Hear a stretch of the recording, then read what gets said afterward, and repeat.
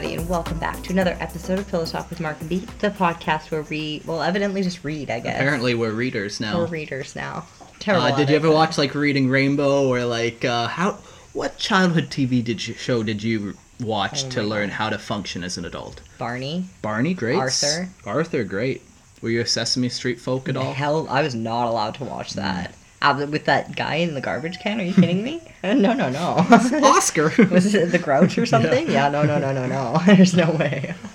Did you watch it? I think I read, like, this funny conspiracy theory about Oscar. He's actually, like, this homeless man or something in the town, and that's why he's so gross. Hated him the whole time? Something like that, yeah. Wow. It's been many, many years since I've watched. The whole point of him was just teach kids how to be nice to homeless people. And something like that. I should let my parents know. Oh, man. What shows did you grow up on? What taught you how to life? Yeah, I think outdoors. Oh, that's a good one. Yeah, like watching nature and stuff, I think was my kind of.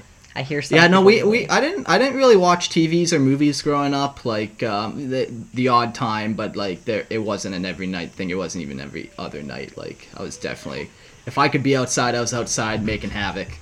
Or playing Warhammer in your bedroom. Yeah. And before the Warhammer times, I did like video games. So. What games did you play?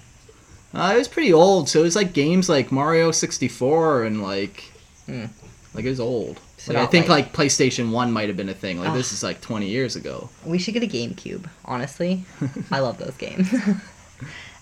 Anyway. Okay, so we're back reading Screwtape Letters, which again is C.S. Lewis. And yeah.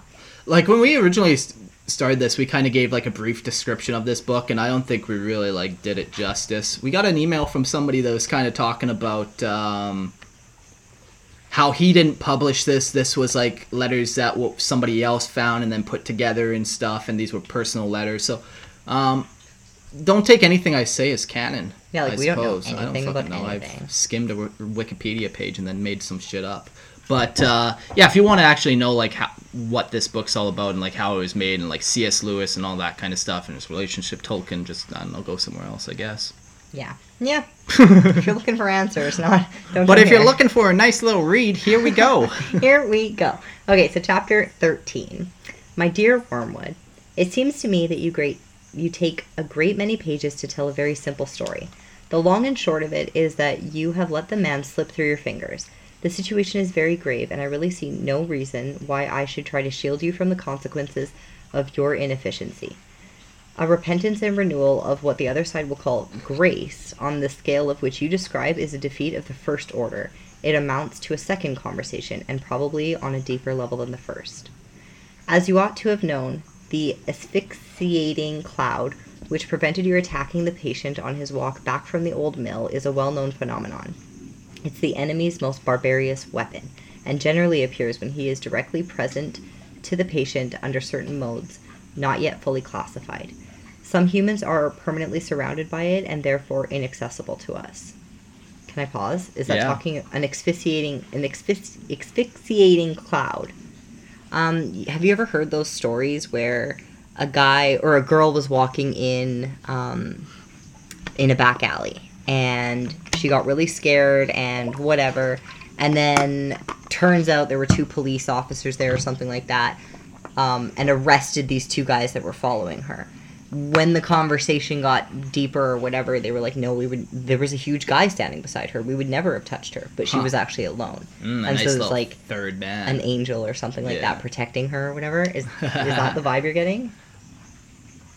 No, I think I kind of interpreted this more as, like, it said, like, what would it say? A dark cloud? An asphyxiating cloud. I don't know, I kind of picture it as, like, emotions. We'll have to read and see where he goes, but, like, if like, depression, like, there's a cloud of depression. Well, no, but this is the enemy's cloud, so God's cloud. Oh, yeah. So it's the enemy's most barbarous weapon, and generally appears when he is directly present to the patient under certain modes not fully classified. Interesting. Okay, yeah. I forgot to flip everything in my head. Yeah. Oh, yeah, we're the bad guys in this one. Yeah, okay. And now for your blunders. On your own showing, you first of all allowed the patient to read a book that he really enjoyed because he enjoyed it and not in order to make clever remarks about it to his new friends. In the second place, you allowed him to walk down to the old mill and have tea there, a walk through the country that he really likes and taken alone. In other words, you allowed him two real positive pleasures. Were you so ignorant as to not see the danger of this? The characteristic of pains and pleasures is that they are unmistakably real and therefore, as far as they go, give the man who feels them a touchstone of reality. Thus, if you had been trying to damn your man by the romantic method, by making him a kind of chilled herald, or were there submerged in self-pity for imaginary distress, you would try to protect him at all costs from any real pain, because of course 5 minutes genuine toothache would reveal the romantic sorrows for the nonsense they were and unmask your whole stratagem. But you were trying to damn your patient by the world. That is, by palming off vanity, bustle, irony, and expensive tedium as pleasures. How can you have failed to see that a real pleasure was the last thing you ought to have let him meet? Didn't you foresee that it would just kill, by contrast, all the trumpery, which you have been so laboriously teaching him to value? And that the sort of pleasure which the book and the walk gave him was the most dangerous of all? That it would peel off from his sensibility the kind of crust that you have been forming on it to make him feel like he was coming home, recovering himself? As a preliminary to detaching him from the enemy, you want to detach him from himself. He had made some progress in doing so, and now that's all undone. Of course, I know that the enemy also wants to detach men from themselves, but in a different way. Remember always that he really likes the little vermin and sets an absurd value on the distinctness of every one of them. When he talks of their losing themselves, he only means abandoning the clamor of self-will. Once they have done that, he really gives them back all their personality and boasts, I am afraid sincerely, that when they are wholly his, they will be more themselves than ever. Hence, while he is delighted to see them sacrificing even their innocent wills to his, he hates to see them drifting away from their own nature for any reason, and we should always encourage them to do so. The deepest likings and impulse of a man are the raw material, the starting point with which the enemy has furnished them. To get him away from those is therefore always a point gained, even in things indifferent. It is always desirable to substitute the standards of the world or convention or fashion for a human's own real likings and dislikings. I myself would carry this very far. I would make it a rule to eradicate from my patient any strong personal taste which is not actually a sin, even if it's something quite trivial, such as fondness for a county cricket, or collecting stamps, or drinking cocoa. Hobbies. That's interesting. Hobbies make you happy. Such things, I grant you, have nothing of virtue in them, but is a sort of innocence and humility and self-forgetfulness about them which I distrust. The man who truly and disinterestedly enjoys any one thing from the world for its own sake and without caring twopence what other people say about it is by that very fact forearmed against some of our most subtle modes of attack. You should always try to make the patient abandon people or food or books that he really likes in favor of the best people, the right food, the important books. I have known a human defended from the strong temptations to social ambitions by a stronger taste for tripe and onions. It remains to consider how we can retrieve this disaster. The great thing is to prevent his doing anything. As long as he does not convert into action, it does not matter how much he thinks about his new repentance. Let the little brute wallow in it. Let him, if he has any bend that way, write a book about it. That is often an excellent way of sterilizing the seeds which the enemy plants in human souls. Let him do anything but act. No amount of piety in his imaginations and affections will harm us if we can keep it out of his will. As one of the humans said, active habits are strengthened by repetition, but passive ones are weakened. The more often he feels without acting, the less he will ever be able to act, and in the long run, the less he will be able to feel. Your affectionate Uncle Screwtape. Interesting, yeah. You hear a lot in today's day and age where it's like, there's just a lot of like, label it what you will, but we'll label it evil. There's a lot of like satanic stuff happening. Yeah, like tarot cards and... I'm talking child mutilation. I'm talking raping children. I'm talking truly heinous things that are... shout out to all of the Canadians that did that walk for the kids today. I'm talking all the truly heinous stuff that everyone looks at as like, what the hell? That's evil. And you hear a lot of people talking about like, wow, evil is becoming way more predominant, and then therefore, by a byproduct, they kind of shift their focus to God. Like, if there's evil, then there must be good. Okay, so what's the good? So in this, I feel like it's kind of very much the exact reverse of that, where it's like, when you're happy, I know like in my happiest moments, that would probably be like the closest I've been to God, a feeling of God, you know, when you're like that perfect boat ride in and the weather's perfect, serene and one with yourself, and it's peaceful and calm and it's magical, like this is how it was meant to be. So you know, he's basically saying like, if you can keep people from doing like things that make them happy, if you can just trap them in their room with depression and make them so they don't do anything, then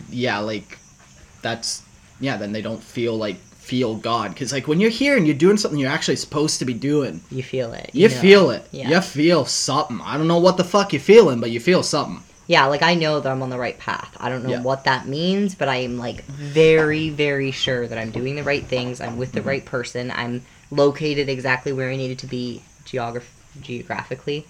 You just know. I don't know. Yeah, so that's kind of the flip side of it, where it's like today it's like I feel like it's very easy even for non-religious people to look at the evil in the world, the overwhelming evil in the world, where they don't get to now focus on the small little good blessings of happiness, and to see like the bigger picture of positive entity. I feel like too in today's society everything's just busy. You're doing busy work. You're not actually completing tasks. You're getting to half of the task and then moving on and just getting distracted and like people will find all types of nonsense to fill their time with, where it's like, you don't need... what did you do today? It's very interesting. That's kind of my thought on that little chapter there. Okay, chapter 14.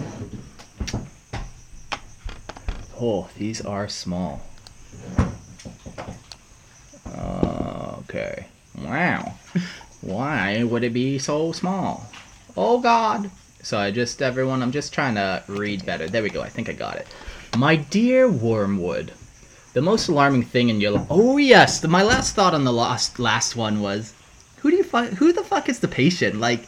It's his... No, it's the guy he's, like, fucking around with. But, like, I wonder who in real life his patient is. Because that guy's, like, throwing all types of loops at the demon. He can't get up. The demon's now getting chastised because he's not doing a good job with the patient. Yeah, that's interesting. We're just, like... aimlessly living our lives. I'm just taking a walk downtown. There's a tree, and then all of a sudden some demon's getting in trouble. Having a good day. How dare you let him see that tree and smile? My dear Wormwood, the most alarming thing in your last account of the patient is that he is making none of those confident resolutions which mark his original conversion. No more lavish promises of perpetual virtue. I gather not even the expectation of endowment of grace for life, but only hope for the daily hourly pittance to meet the daily and hourly temptation. This is very bad. I see only one thing to do at the moment. Your patient has become humble. You have drawn his attention to the fact all virtues are less formidable to us once a man is aware that he has them. But he is specifically true of humility.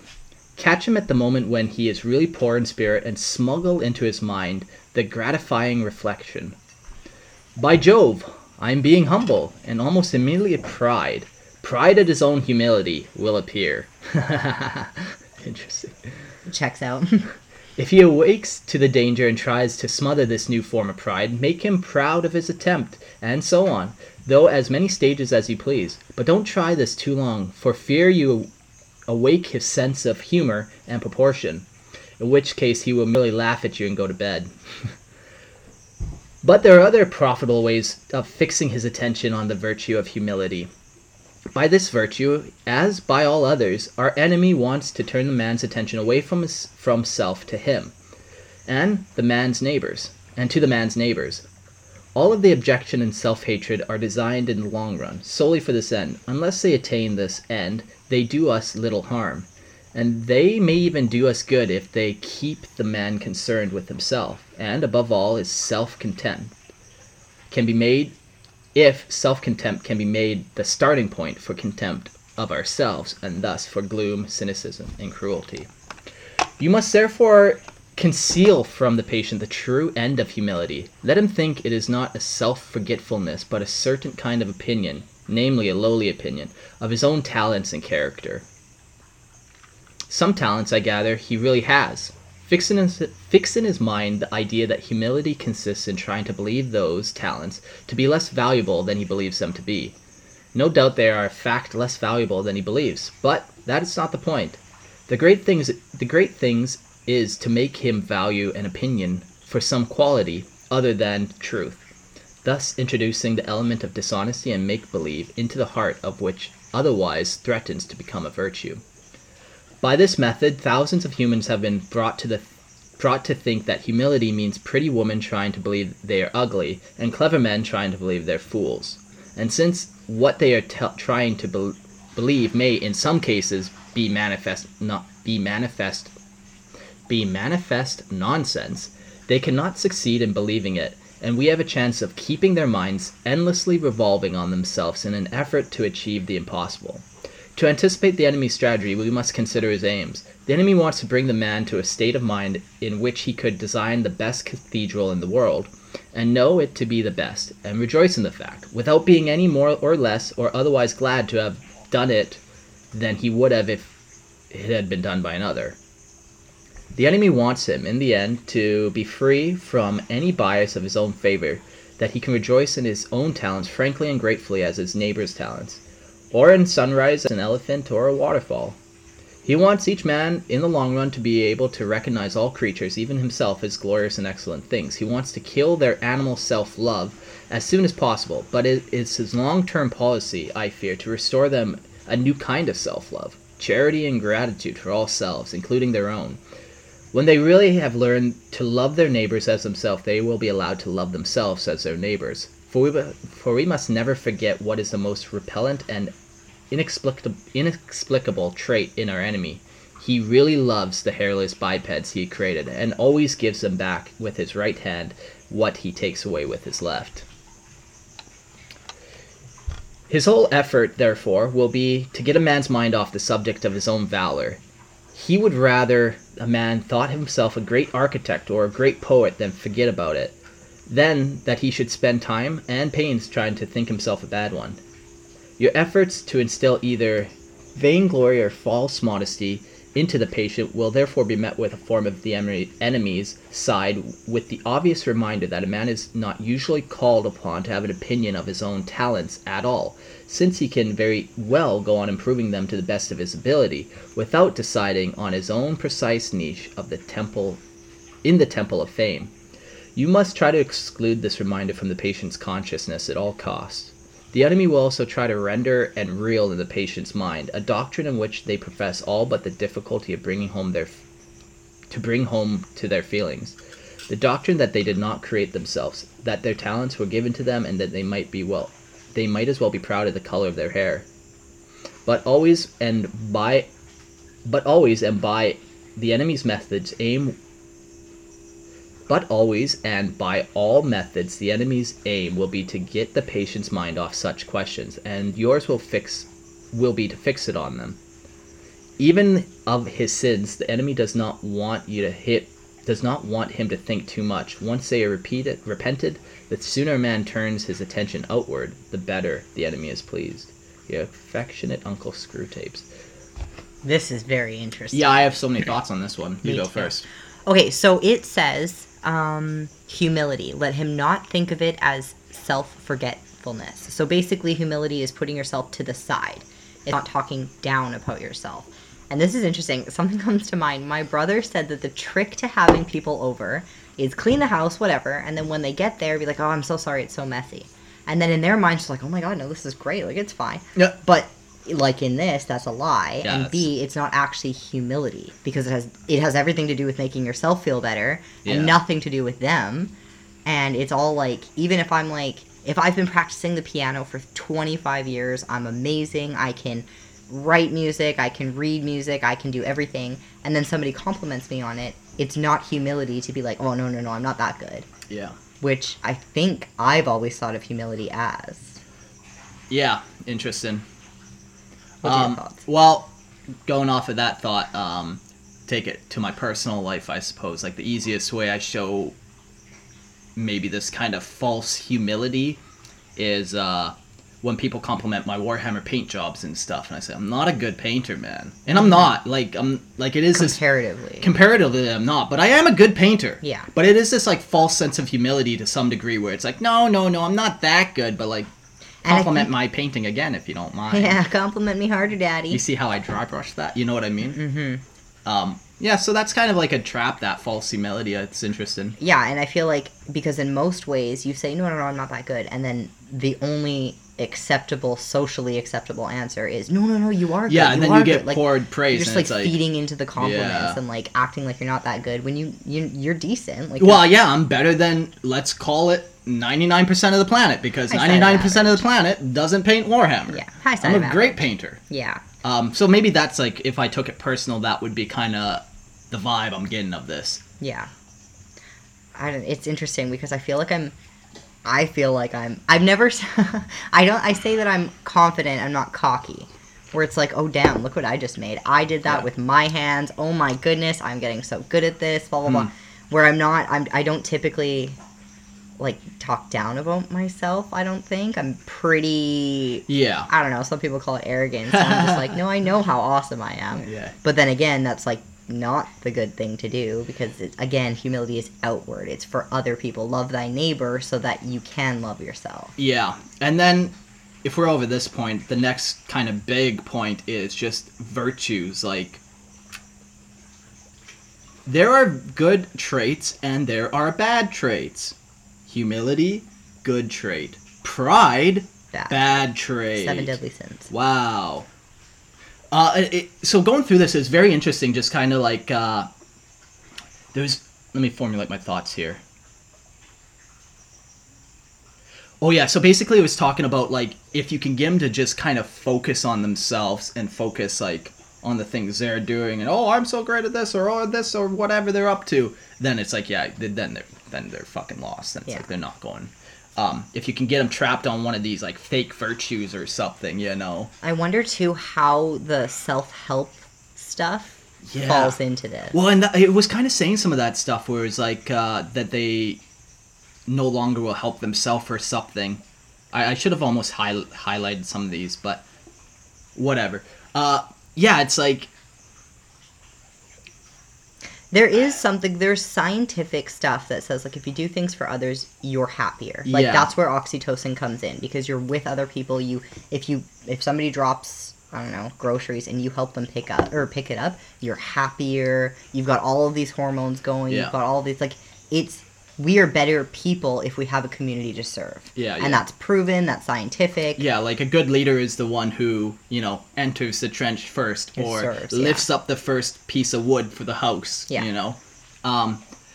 Yeah, like they were talking a lot about self-love in here, and I just kind of kept flashing today and just the LGBTQ, man, like, nothing against gay people, but pride is not good. Pride is not a virtue. And these people get so consumed with their own identities and their own this fake self-love that they don't even love themselves anymore. They're so consumed with their own identity and this, like, wanting to love themselves that they're not. Well, and I think that people miss that real love doesn't need to be questioned. Yeah, he wants to kill their animal self-love as soon as possible, but in this long-term policy, I fear to... Oh, no, maybe that's not it. Yeah, no, if you really genuinely loved yourself, you wouldn't have to convince everybody else to love you. Yeah. And I think that's where it's missing. Yeah, exactly. There was one other fucking line here. Let's find it. And once again, this is why I'm thinking, like, LGBTQ. And that they might be proud of the color of their hair. Yeah, I thought These fucking blue-haired weirdos, man. Like, they're so happy with their blue hair, it's like... It's like a meme at this point. Yeah, like, it's like... It's like a dangerous animal. Yeah. You don't touch colorful animals because chances are they're poisonous or gonna fuck you up. And I think this goes back to the humility where you need to be seen, you need to be abrasive, you need like, if you're walking through a mall full of people, you have the blue hair. Everybody notices you, you have to get attention, you have to like, there's this whole, I don't know. Lack of humility. Lack of humility. And also lack of self-love, because if you really loved yourself, you wouldn't be changing yourself. And that has nothing to do with gay people. That one specifically is against trans people. Like, I have think nothing just about against everybody. Like, Yeah. if you genuinely loved yourself, you wouldn't, if you, this is what I did after the breakup. I kind of, like, I made this whole list, and I was like, hey, what parts of me do I love? Okay, let's build on that. What parts of me need to change? Let's break that down. Yeah. And that was kind of my version of self-love, where it's just like, I hate that about me. I hate that people talk about me that way. I hate that I give that off sometimes. Let's fix it. Yeah. Where in today's day and age, no, let's accept it. Well, yeah, and force And it's everybody like, else no, to. that's bullshit. Let's have higher standards. Yeah. Very interesting chapter. Like, I kind of just kept flashing to that, where it's just like, humility, good. Pride, bad. Focusing too much on self-love, not good. Focusing on others, good. Yeah. Like, and in today's society, it's just been so fucking twisted. I feel like, too, if you're focused on self-love, you're essentially having conversations with yourself about yourself. Sure. And that's not always the best place to get feedback. And when you're with a community, you can feed off of others. You can learn from others. You can learn to not do what others do. You can, like, there's always, if you're learning from others, you get more constructive feedback, whether you're asking for it or not. Just, like, looking and learning, you'll get more feedback than you would from yourself, because you don't know. Like, that's why you're kind of in whatever you're in. Yeah. It's very interesting. Very interesting book, that's for sure. Okay, we're on chapter 15. My dear Wormwood, I had noticed, of course, that the humans were having a lull in their European war. Oh yeah, this is also 1942. I had noticed, of course, that the humans were having a lull in their European war, what they naively call the war. And I'm not surprised that there was a corresponding lull to the patient's anxieties. Do we want to encourage this, or to keep him worried? Tortured fear and stupid confidence are both desirable states of mind. Our choice between them raises important questions. Let the humans live in time, but our enemy destines them to eternity. He therefore, I believe, wants them to attend chiefly to two things: to eternity itself, and to the point of time which they call the present. For the present is the point at which time touches eternity. Of the present moment, and of it only, humans have an experience analogues to the experience which our enemy has of a reality as a whole. In it, alone freedom and actuality are offered them. He would therefore have them continually concerned either with eternity, which means being concerned with him, or with the present, either meditating on their eternal union with or separation from himself, or else obeying the present voice of conscience, bearing the present cross, receiving the present grace, giving thanks for the present pleasure. Our business is to get them away from the eternal and from the present. With this in view, we sometimes tempt a human, say a widow or a scholar, to live in the past. But this is of limited value, for they have some real knowledge of the past, and it has determinate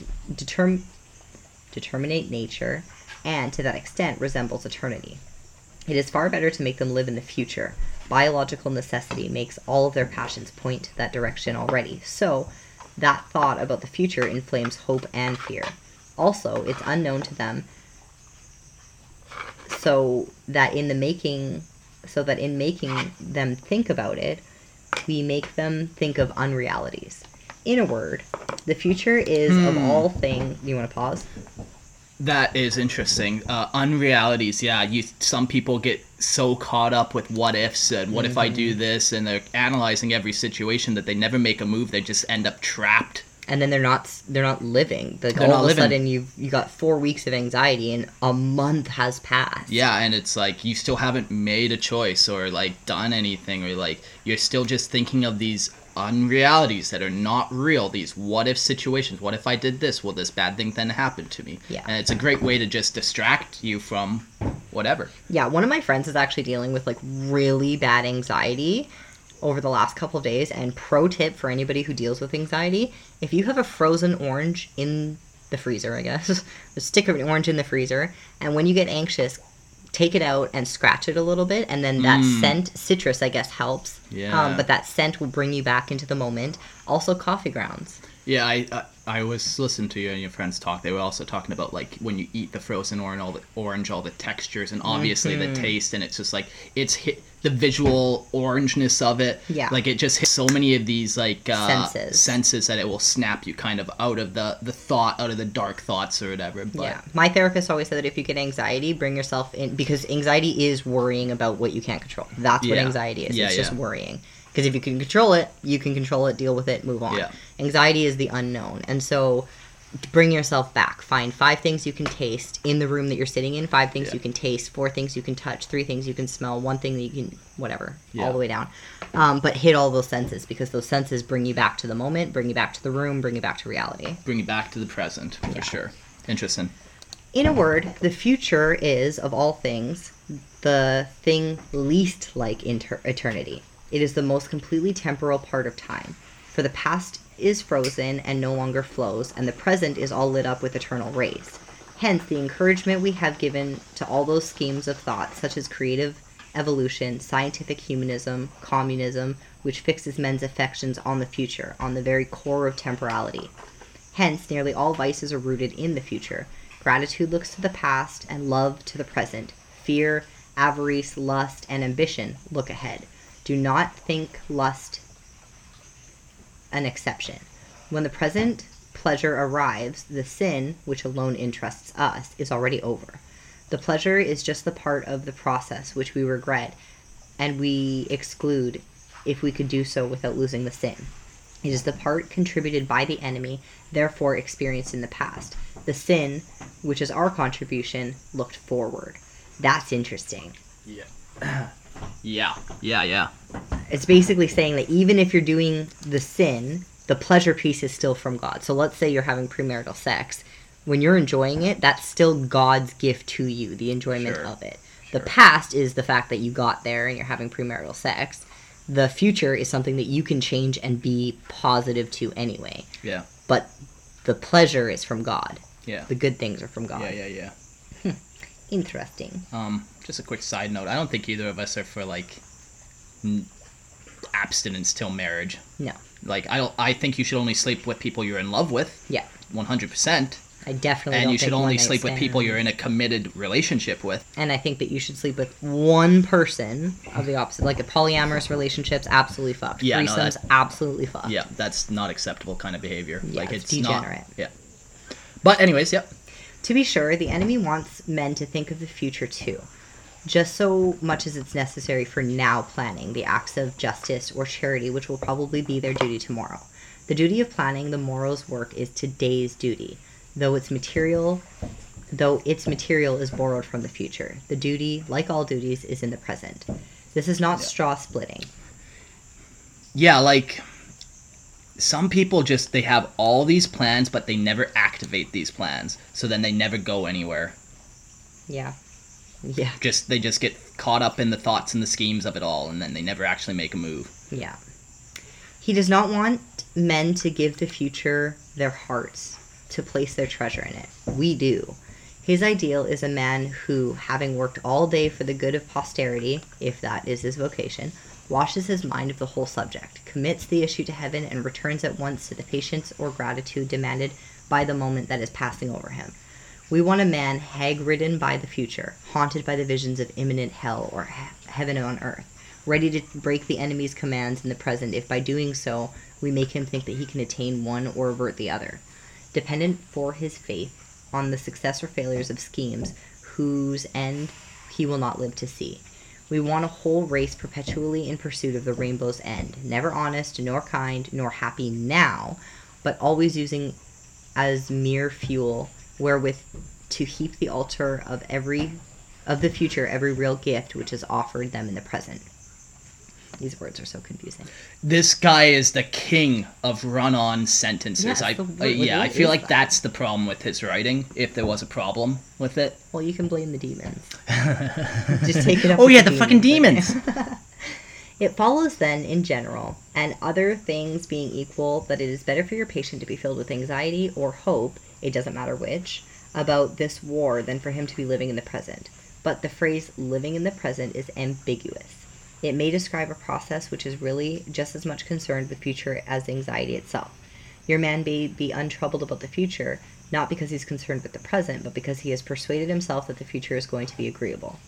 As long as that is the real course of his tranquility will do us good, because it's only piling up more disappointment and therefore more impatience for him when his false hopes are dashed.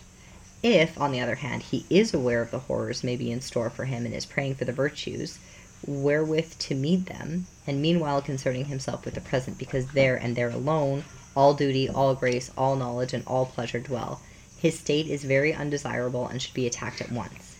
Here again, our philological arm has done good work. Try the word complacency on him. But of course, it is most likely that he is living in the present for none of these reasons, but simply because his health is good and he is enjoying his work. The phenomenon would then be merely natural. All the same, I should break it up if I were you. No natural phenomenon really is in our favor. And anyway, why should the creature be happy? Your affectionate Uncle Screwtape. Yeah. So yeah, I feel like this one is all about if you're focused on the past, if you're focused on the future, if you're even focused on the afterlife, these are all traps. Like, these are, whether you believe in God or not, these are traps. These are traps of humans that exist where it's like, yeah, you can get so caught up in a future that you're not even guaranteed. I could be dead in a minute. Yeah. I don't know that. I could be planning for years ahead. Can you imagine if you just died live on Well, a I didn't get podcast? vaccinated, so I'm fine. Well, I'm not sure. just going to spontaneously die. But, yeah, it's very interesting. And even when you look at it from this worldview or whatever, this life is temporary. Mm-hmm. The future doesn't fucking matter. Any plots and schemes you have, it doesn't matter. This life is temporary. Well, and we're like so minuscule. Like, if Yeah. you think that, like, if I messaged the president of the United States right now, I would be nothing to him. I'm just a number in his email. I'm just a fan. I'm of no relevance to him, because in that position, you see people as statistics. Like, when you're that high up, that number of people is just statistics. Yeah. And so when you're worrying about, like, I don't know, what the president thinks of you, or what, like, all of this, like, oh my god, if I ran into Demi Lovato, what would she, like, who cares? She doesn't know you. We are the main characters of our own story, and nobody else is. Yeah. Yeah, and we gotta always remember to be present. I always say this joke where it's like, I know there's gonna be a problem coming. I'm like, that is future Mark's problem. Yeah. You've heard me say that many times, where it's like, that is, I thank past Mark for the work he's done. Future Mark's gonna have to deal with some shit. Present Mark's just gonna be here and do what he has to do. It talked about gratitude, too. And that, like, in the present, there's gratitude there, and, like, I guess the devil hates that. Like, when you're really in the moment and you're like, you eat that apple and you're like savoring every fucking bite of it, man. And it's just like, yeah. Mm-hmm. I feel like here, I'm very much in the present. Like, there's nothing, like, and I've just gotten good at this over the years, but there's really nothing I can do. I can't control when I die. Yeah. I can't control who calls me. I can't control what other things enter my life. Like, I could get a even, text like, message from my parents right now. Yeah. And it would kind of throw me off. I wouldn't know what to do, but, like, I'm not going to worry about that. Yeah, even with the Airbnb, we have a bunch of people coming. Like, we've had probably over 100 people now stay on our property. Mm-hmm. And, that's 100 different types of energies that we have welcomed into our home. Mm-hmm. And, like, most of them have been good, but there have been some bad ones as well. Mm-hmm. I forget where I was going with this, but... Gratitude, okay.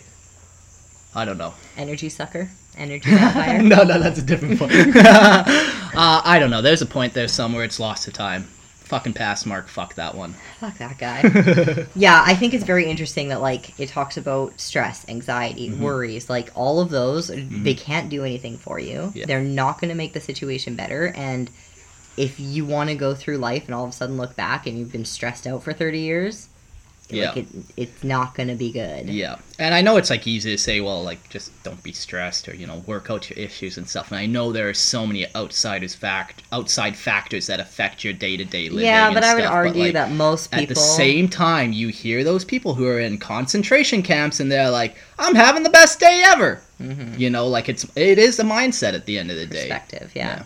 Yeah, no, I would argue that everybody who's complaining definitely knows the issue. It's doing something about the issue that is the hard part. Yeah. And it's always the hard part. You have to struggle in order to succeed. Yeah. There's no way around it. But, yeah, it's very interesting how much they use anxiety or the demons, whatever this book is about. Yeah, because it just paralyzes you. Yeah. And, I mean, like, going back to well, not virtues, but just, like, you can tell what things are not good for you and what things really are good for you. Hope and love and charity and gratitude, all of those things make you feel good. They make you make other people feel good, which is also important. Exactly, like a brighter person almost, and then you attract more people. Then they feed off of it. Like, whereas if you're depressed, nobody wants to be around you. If you're anxious all the time, nobody wants to hear about it. Like, what are you doing to fix the issues? All that kind of stuff. So you get sucked into this like isolation where all of a sudden you're, I don't know, 40 years old living in a basement. You just can't move. You can't get out of it. You can't. It's paralyzing. You're right.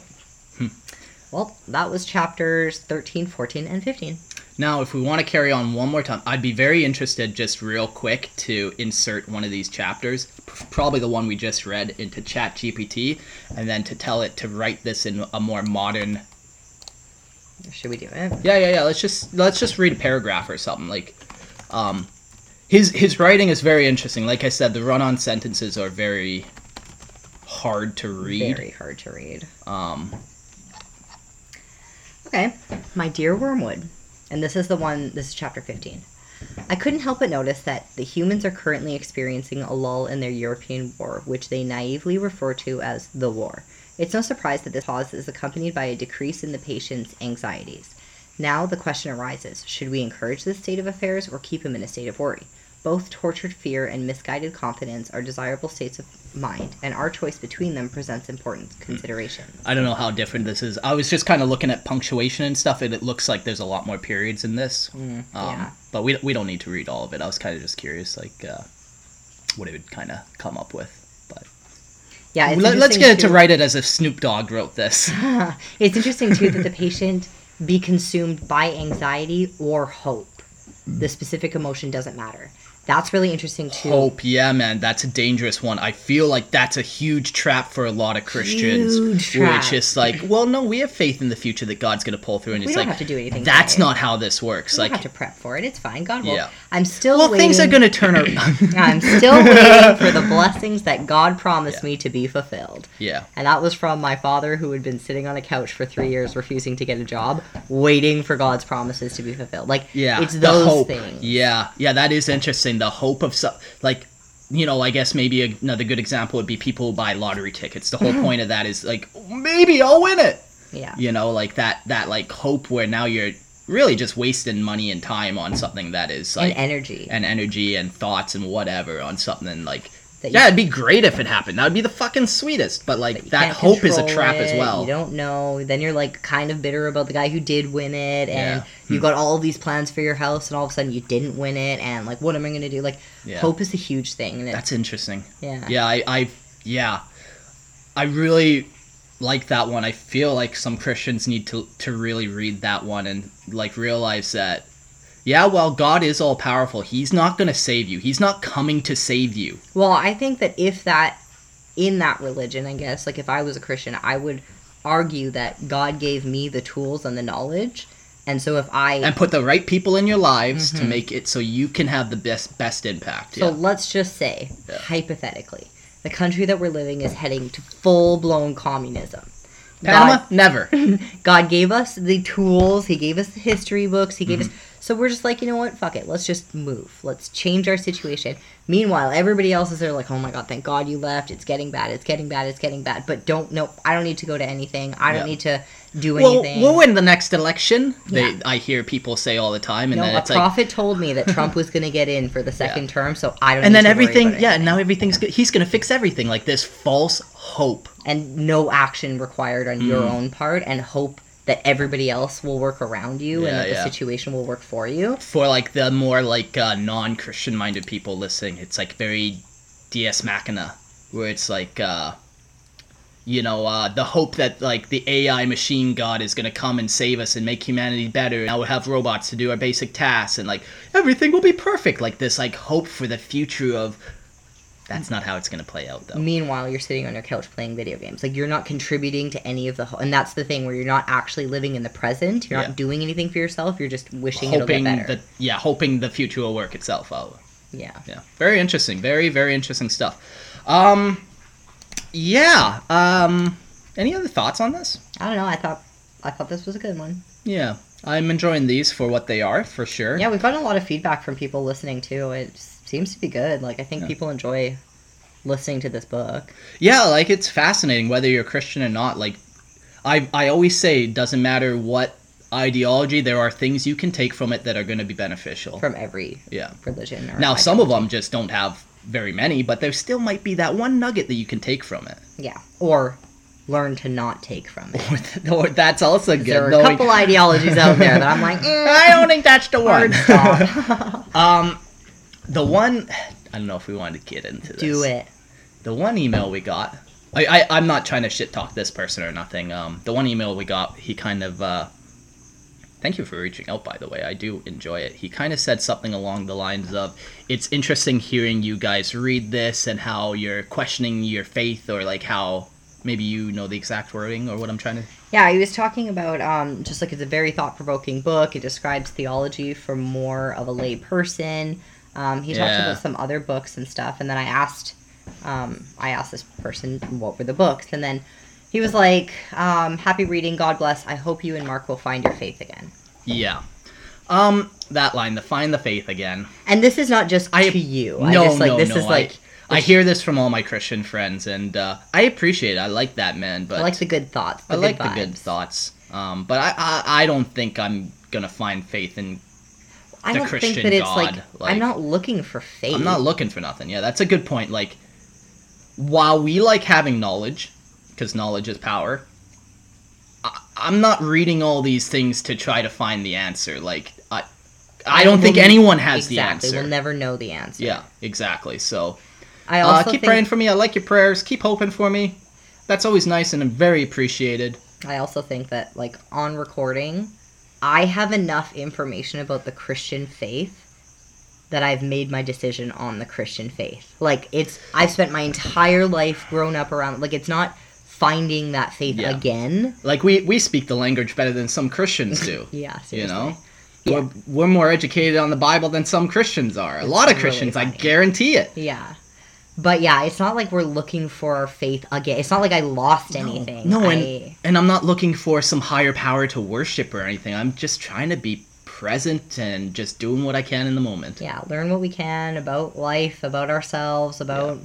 Like, you always say, like, I'm not too concerned about the afterlife. Oh my god, I'm excited for it. I don't know what's going to happen, but it's probably going to be an adventure. I'm not scared to die. I'm not scared, like, hopefully it's not painful, but, like, even then, probably goes into the experience of life. Like, somebody had said that if you go through life trying to resist the pain and the happy and the... Like, if you go through life numb, you're not actually experiencing life. Yeah. Life is pain. Life is heartbreak. Life is joy. Life is... It's all of these emotions. Yeah. It's like this, like, 90-10 mix where it's like 90% of your life, especially as a man, is going to be a fucking grind. Mm-hmm. And then you're going to get these moments of happiness. You're just like, oh, that makes it worth it. That makes it all worth it, yeah. Yeah, so I'm not, like...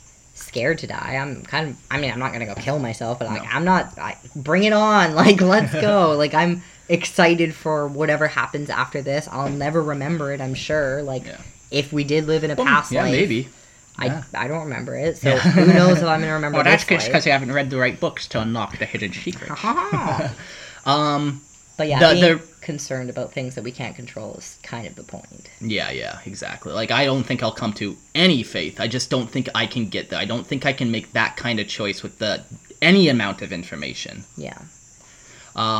Hey, but thank you for writing us the email. Yeah, I love getting emails. Yeah, no, it's very nice. Like, we'll probably look into the other books he suggested and stuff. Yeah, I said we wouldn't read them on the podcast, but if anybody else is looking for other books that are far more intellectual and a lot harder to read. It's The Abolition of Man and Mere Christianity. That are the two that are C.S. Lewis's, by this guy's standards, his best apologetic books. Interesting, yeah. Yeah. So we'll probably read that on our own time. But everybody else has that information now. Thank you for sharing to the writer. Yeah. Do you have any more thoughts? I don't know. I'm just thinking about this guy, the email guy. Yeah. I feel like I had something to say to him else, but it slipped my. It was I do something like. positive. I genuinely welcome when people are like, "Oh, we've been praying for you." I'm like, "Fuck yeah, thank you." I'll take any positive. I'll take all the blessings and all of the well wishes and it's so nice. I'm all about that. Yeah. But yeah, it's not like I've lost something and I'm looking for something again. Yeah. I have walked away from a concept that was thrown down my throat, and now I'm looking for something else. It's not like I've lost it. This is an active choice to walk away from Christianity, walk away from the church, walk away from that. I believe there's a God. I just want nothing to do with Christianity and that concept of... Yeah, that God is pretty genocidal, and he terrifies me for sure. Yeah. Okay, here's the one thing I wanted to ask the guy of the email. I would love to hear your salvation story or whatever you want to call it. I'm always fascinated to hear how did you get to that point where you actually believe? I would love to get to that point, but I just don't think I'm there. I don't think I'll ever be there. It would be very interesting to get there, but I just don't think I have it in me. So I'm curious, did you have some type of encounter? Was there some type of healing prophecy? Yeah, I'm curious. I love to hear it. I do genuinely and I think that's probably this new season of the podcast, the next 100 episodes is learning from other people, their life experiences. I don't care if you can teach me about I don't know, I do want to learn about the Roman Empire, so everybody needs to come on and teach me about the Roman Empire. I don't think about it enough, apparently, and I should. But I want to hear life stories. I want to hear different people's perspectives, and that's the point. That's, I think, why we're on this earth with this many people. If you can't learn from other people, what the fuck are you here for? Maybe then we'll do a call to action. Maybe if you want to read the next episode of Screwtape Letters with us, get some outside opinions on it and stuff, that could be fun. I know there's a bunch of great readers in our community. So so much better than us. Yeah. Really. Oh, yeah. I've heard some of the listener lore stuff. So much. You can throw some accents in there. Yeah. So if you want to join us and read a chapter of the Screwtape Letters, that would be fantastic. Reach out to us and we'll set up a time. Cool. Well, I think that's a wrap for today. Yeah, that was fun. Holy fuck, that was an hour. It's an hour. Thanks for doing this with me, babe. I love this. Yeah, it's insightful, I suppose. Well, call to action. If anybody wants to reach out, you know where to find us. And Pillow Talk with Mark and B at gmail.com is probably the best way. If not, you can, I don't know. Discord, yeah. That's a great we don't way have social media, so. But Mark has social media, so message him and I'll find out about it. Yeah, and I'll respond to you in 2 to 3 years when I check it next. Yeah, it's the worst. If you want to support the show, feel free to donate on Patreon. We also have a link in the description for a one-time donation. Feel free to support the cause. Yeah. Thanks, everybody. Thanks, babe. Adios. Adios.